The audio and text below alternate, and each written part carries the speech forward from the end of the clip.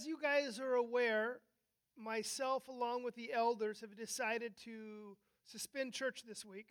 And it wasn't an easy decision for us. My natural inclination was to let's just push forward. And I realize that this coronavirus isn't a big deal for most people, medically speaking.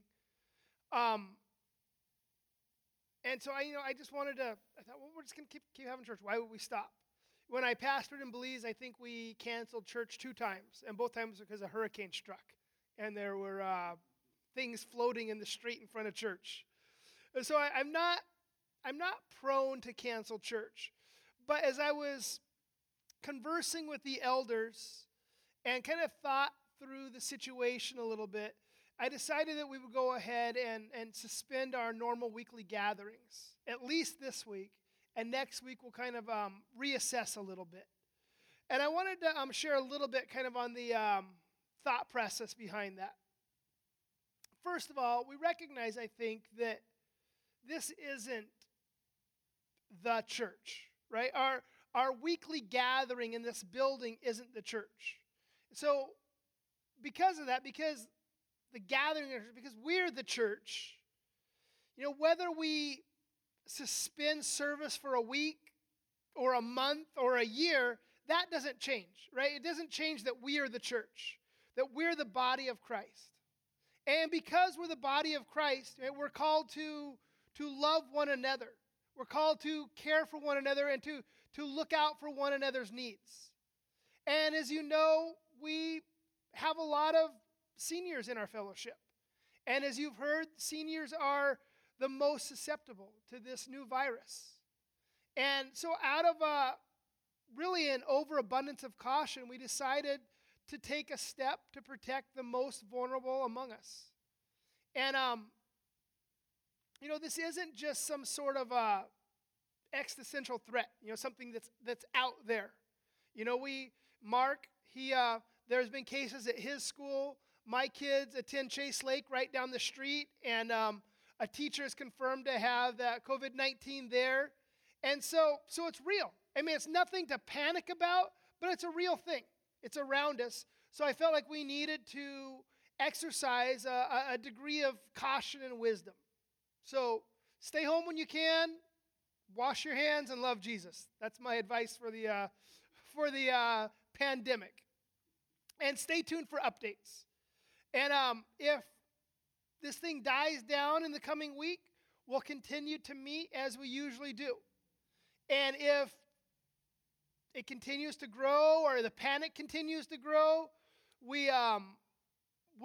next week we'll live stream the messages and we'll come up with a plan for small groups. We're kind of thinking about, I met with the elders this morning, and we're talking about kind of meeting Sunday mornings in individual homes, smaller groups, and we're going to get set up to stream the messages, and they'll be streamed right into your guys' living rooms, and you can get together in small groups. And Francis Chan must be so excited right now about the the small group churches.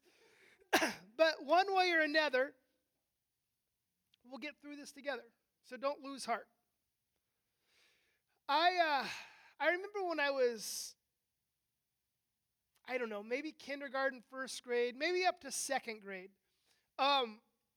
In very early elementary school, we had these nuclear bomb drills. You remember those? And I think they ended right in the early 80s. See, I remember later in elementary school, they didn't have them anymore.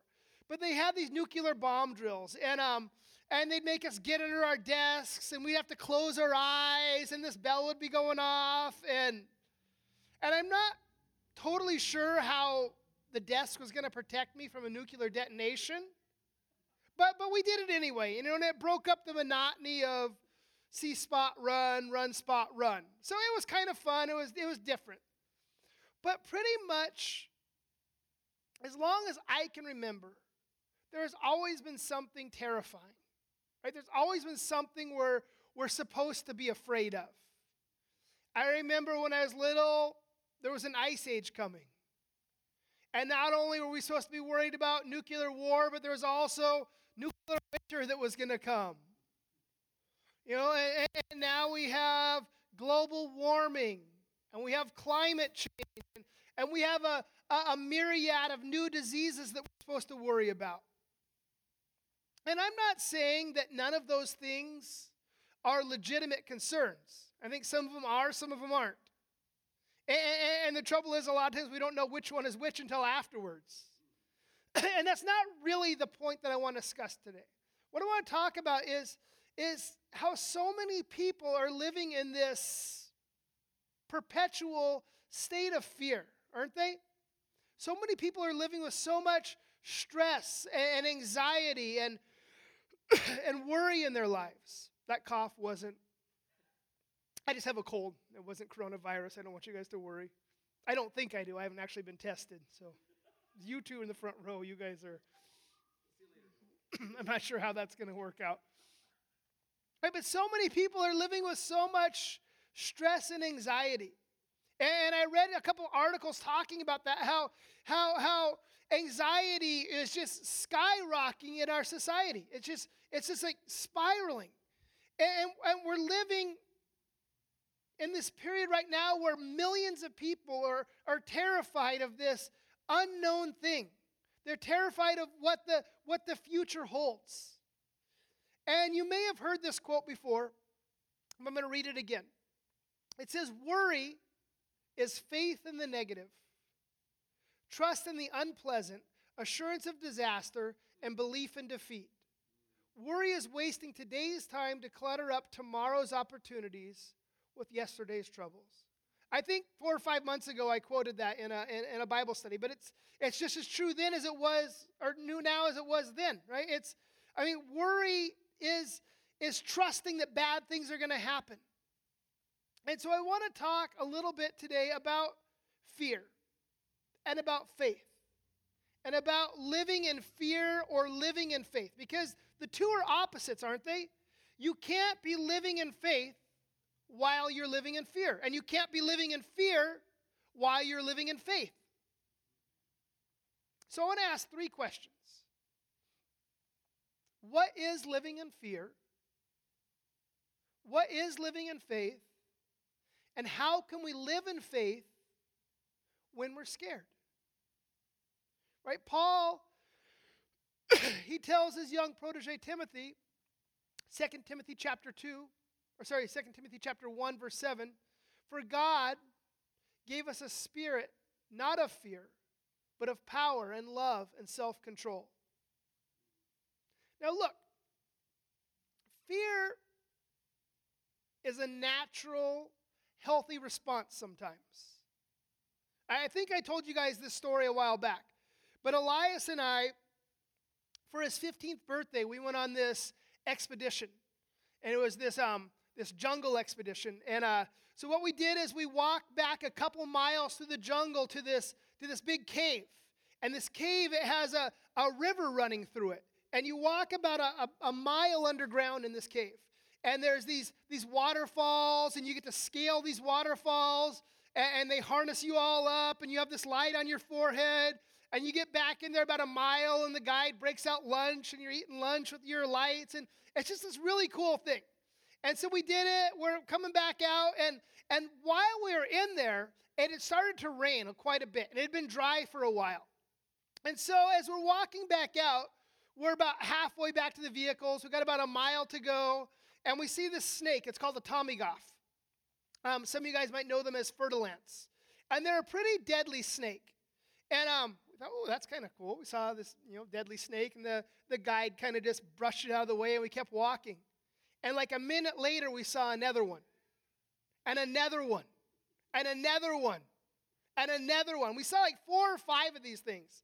And the guides go, wow, I've never seen this many before. And the guide's getting kind of paranoid. And I'm thinking, and we're in thick bush. We're not like just out in the open in a parking lot, right? We're walking in a trail through the bush. And I'm thinking, these are the ones that we're seeing right in front of us. How many are all around us in the bushes? And,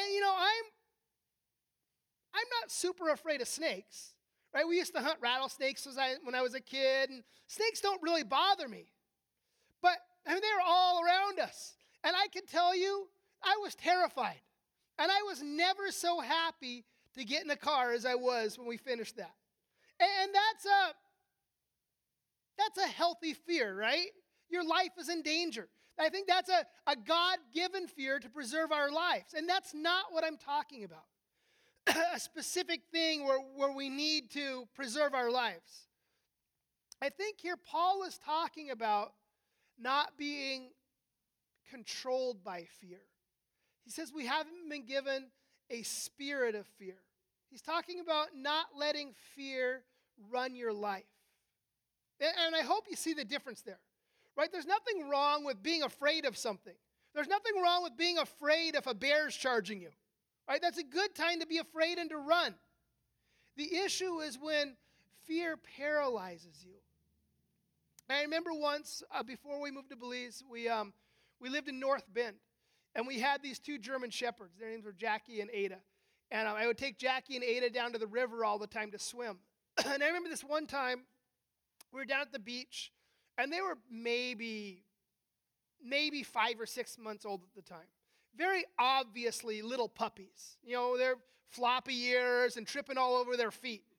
And so I'm sitting there, and I think one of them was sitting next to me. One was just kind of drinking water. And this lady comes, and she just freaks out. She's panicking when she sees my dogs. And she's like screaming, almost like crying, hold your dogs, get your dogs. Just like, and I don't know the situation. Maybe she had had a bad encounter with dogs before. Maybe she'd been bitten. I don't know what it was. But this fear that she had of my dogs, one puppy laying down by my side and the other puppy drinking water, was clearly irrational. And her fear of the dogs was controlling her. And I've seen that kind of a scenario play out so many different times. See people who maybe they've had bad relationships. Maybe they've been hurt by a parent or by a spouse. And they build up walls. And they live in fear of getting close to people or letting other people get close to them. People who have been through financial difficulties are scared of not having enough, not being provided for. You know, people live in fear of health issues. You know, people, they get hurt by something, and that fear oftentimes controls them for the rest of their lives. And that's not the way that we're called to live. That's not what we're called to as children of God. We've not been given a spirit of fear. And when that fear, when that anxiety starts to take over, we have to make a decision to surrender that to the Lord. And sometimes it's 5 times a day, 10 times a day, 50 times a day. We have to continually surrender that anxiety and fear to the Lord. I remember this one time, there was this conflict with some of the girls in our church. And by conflict, I don't mean like an argument. I mean like fist fights in the van. And I remember one time, these particular girls, we opened up the door, and one of the girls was trying to get out, and this foot came flying up and kicked her in the head. These are the kind of conflicts that I'm talking about. And one of the set of the girls was from this area in Belize City called Ghost Town. And in the midst of this conflict, she tells me that she's all mad, and she says, next time the van goes by, the leader of the gang there in Ghost Town, he said he's going to shoot up our van. And understand that our van had already been shot up. And a young man in our van had got shot in the head, and he died. And so this was a serious situation, right? And this is something that I had to deal with. But I was scared. You know, I knew I had to get to the bottom of it and make sure our church van was safe and our kids were safe. So I called my pastor in the U.S. and kind of told him what was going on, that I had to go into this area and talk to this gang leader. And said, well, in case something happens to me, you know, just come get my wife and kids. And so I went back into Ghost Town. And Ghost Town, there's not really streets there. If you haven't been there, it's hard to imagine. But there's just these little pathways that kind of weave in and out through this neighborhood. And the pathways are bordered by like old roofing, old galvanized steel roofing. And so it's like a maze, and you're kind of walking back through this area. And I had to go back in there and find the leader of the gang area in Ghost Town there and talk to him and see what was going on and make sure that our people weren't in danger. And I finally tracked him down, and turns out for a gangster, he was a nice enough guy. You know, and he was friendly, and he told me, don't worry about it. These are just some little kids making stupid threats. But I didn't know that when I went in, right? And I was scared. You know, I was feeling like David, though I was walking through the valley of the shadow of death. And I was afraid of the evil there. You know, it was scary. But the point is, oftentimes, these huge issues that we fear, they're not really issues when we get down to it. It's things that we build up in our minds. I want to look at what the psalmist wrote. Psalm 56, verse 1. Be gracious to me, O God, for man tramples on me. All day long an attacker oppresses me. My enemies trample on me all day long, for many attack me proudly. When I am afraid, I will put my trust in you, in God, whose word I praise. In God I trust. I shall not be afraid. What can flesh do to me? I love David's attitude there. And look what he says again in verse 3. When I am afraid, I will put my trust in you. And that's the idea there, isn't it? When fear begins to creep in, we have a decision to make. Are we going to let that fear control our lives, or are we going to choose to trust in the Lord? Remember what Paul told the church in Philippi. Philippians chapter 4, verse 6. Do not be anxious about anything, but in everything by prayer and supplication with thanksgiving, let your requests be made known to God. And the peace of God, which surpasses all understanding, will guard your hearts and minds in Christ Jesus. So Paul tells the church in Philippi there, he says, look, don't be anxious. Don't be fearful. Instead, he says, make a decision to take your concerns to the Lord in prayer. And when you surrender your concerns to him, Paul says, he trades your fears and anxieties for a supernatural peace. That's a good trade, isn't it? That's a good deal. David says again in Psalm 94:18, when I thought my foot slips, your steadfast love, O Lord, held me up. When the cares of my heart are many, your consolations cheer my soul. He says, when the cares of my heart are many. You ever feel like that? Like the cares of your heart are many? Maybe you guys are feeling like that right now. That the cares of your heart are many. You're dealing with a lot of things. There's a lot of struggles going on. There's a lot of unknown. You know, what's going to happen during this pandemic that's going on? Am I going to be able to find toilet paper? Am I going to, right? All this stuff is going on. But David said the Lord is there to console us, to encourage us, and to strengthen us. The Lord says in Isaiah 43:1, but now thus says the Lord, he who created you, O Jacob, he who formed you, O Israel, fear not, for I have redeemed you. I have called you by name. You are mine. When you pass through the waters, I will be there with you. And through the rivers, they shall not overwhelm you. And when you walk through the fire, you shall not be burned, and the flame shall not consume you. For I am the Lord your God, the Holy One of Israel, your Savior. So the Lord says to Isaiah, look, I created you, I formed you, I redeemed you, I've called you by name.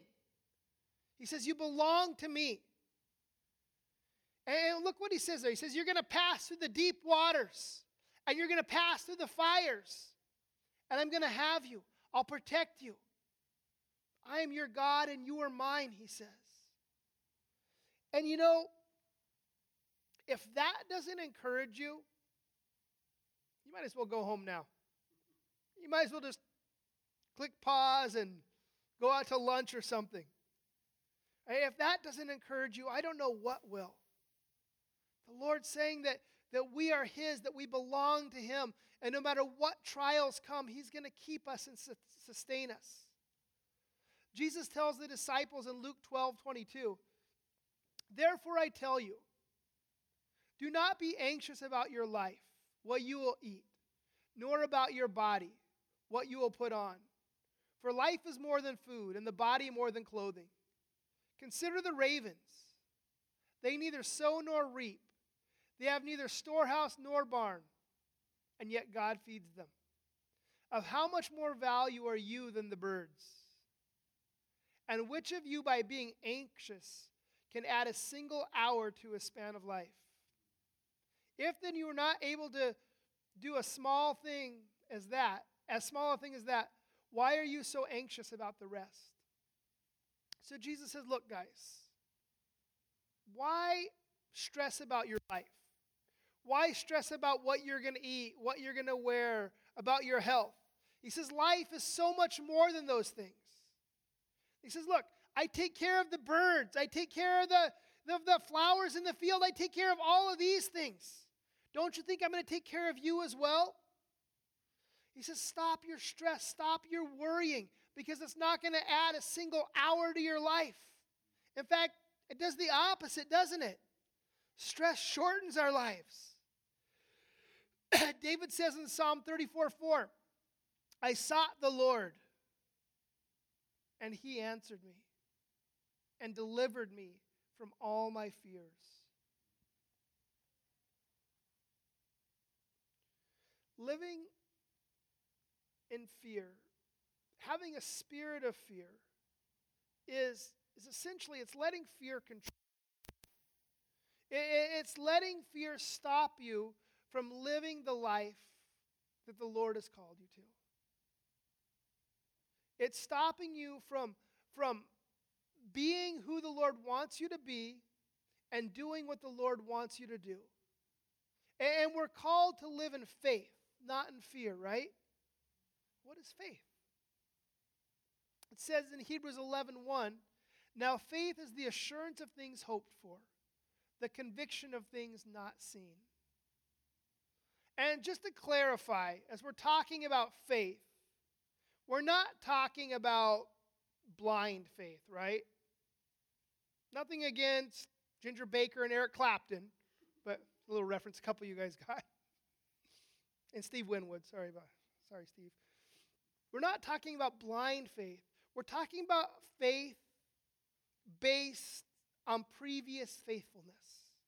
Right? I have faith that tomorrow morning the sun is going to rise. Why? Because it's risen every other day that I've been alive. Right? I have faith that my wife will continue to love me and put up with my nonsense. Why? Because she has for the last 25 years, right? It's a faith based on experience. And that's what we're talking about here. We can trust in the Lord going forward because He's always been faithful to us in the past. We can trust that He's not going to fail us in the future because He hasn't failed us yet. Faith, Paul says, is assurance of things hoped for. We're assured that He's going to continue to fill His promises just like He always has. And we might not be able to see it yet. We might not be able to see the fulfillment of those promises yet.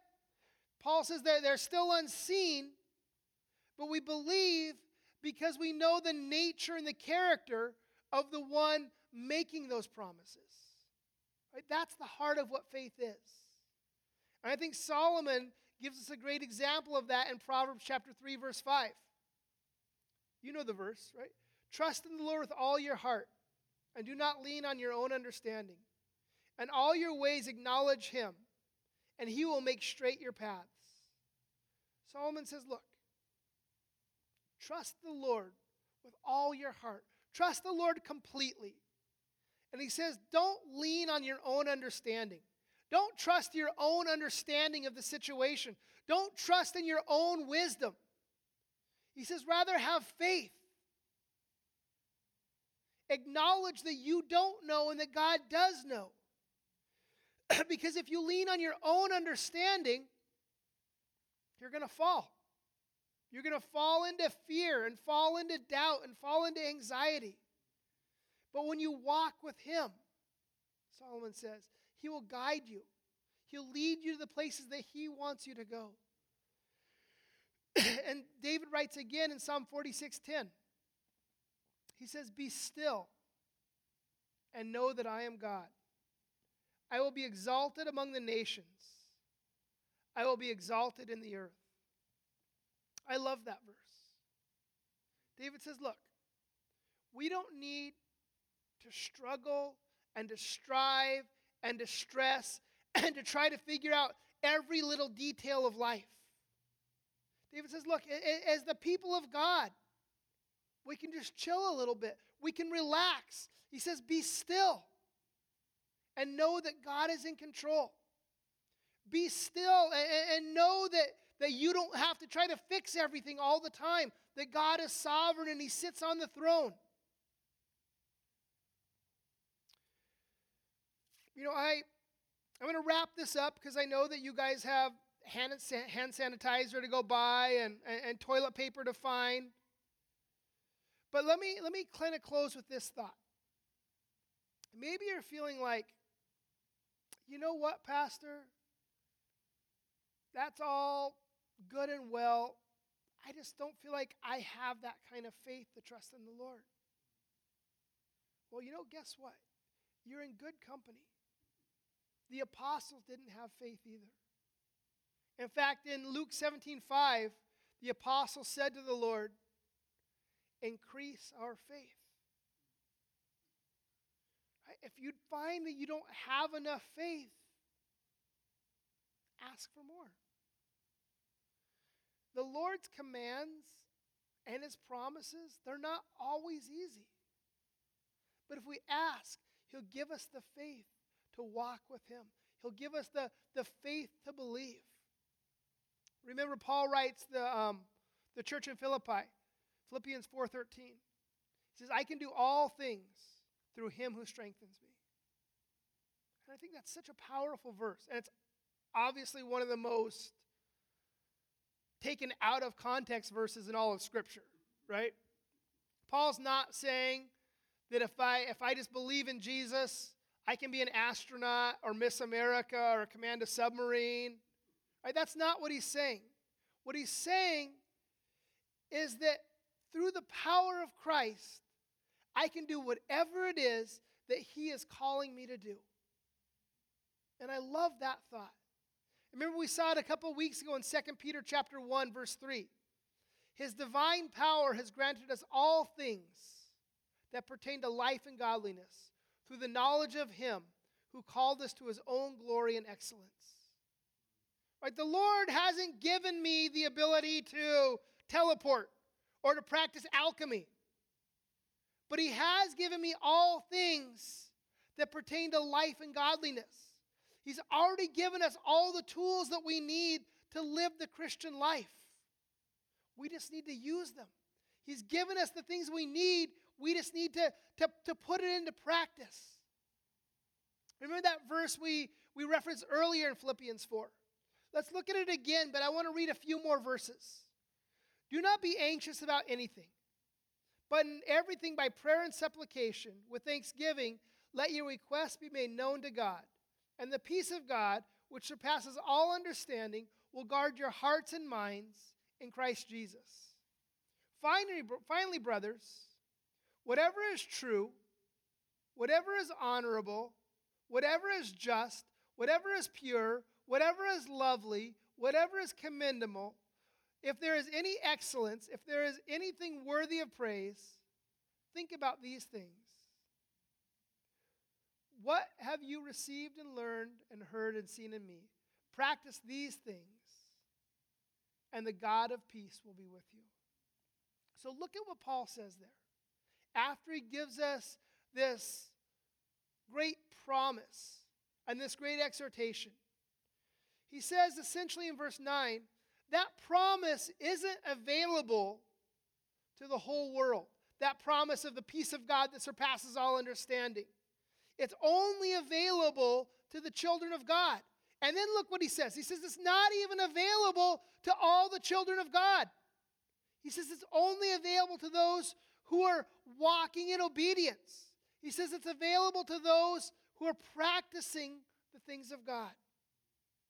Look what he says there. He says, practice these things, and the peace of God will be with you. By implication, if you're not practicing those things, if you're not walking in the Spirit, you're not going to experience the peace of God.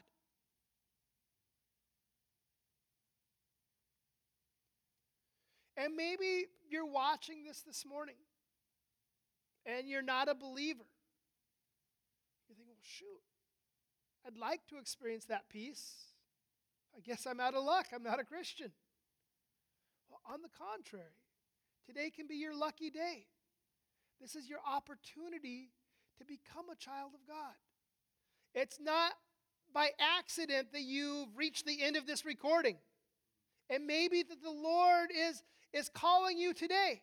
It may well be that you're not a churchgoer and you don't regularly attend church, but through this whole debacle that's going on in our culture and society right now, it's led you to this point where you're watching this video and the Lord is beginning to work in your life. The Lord is beginning to draw you to Himself.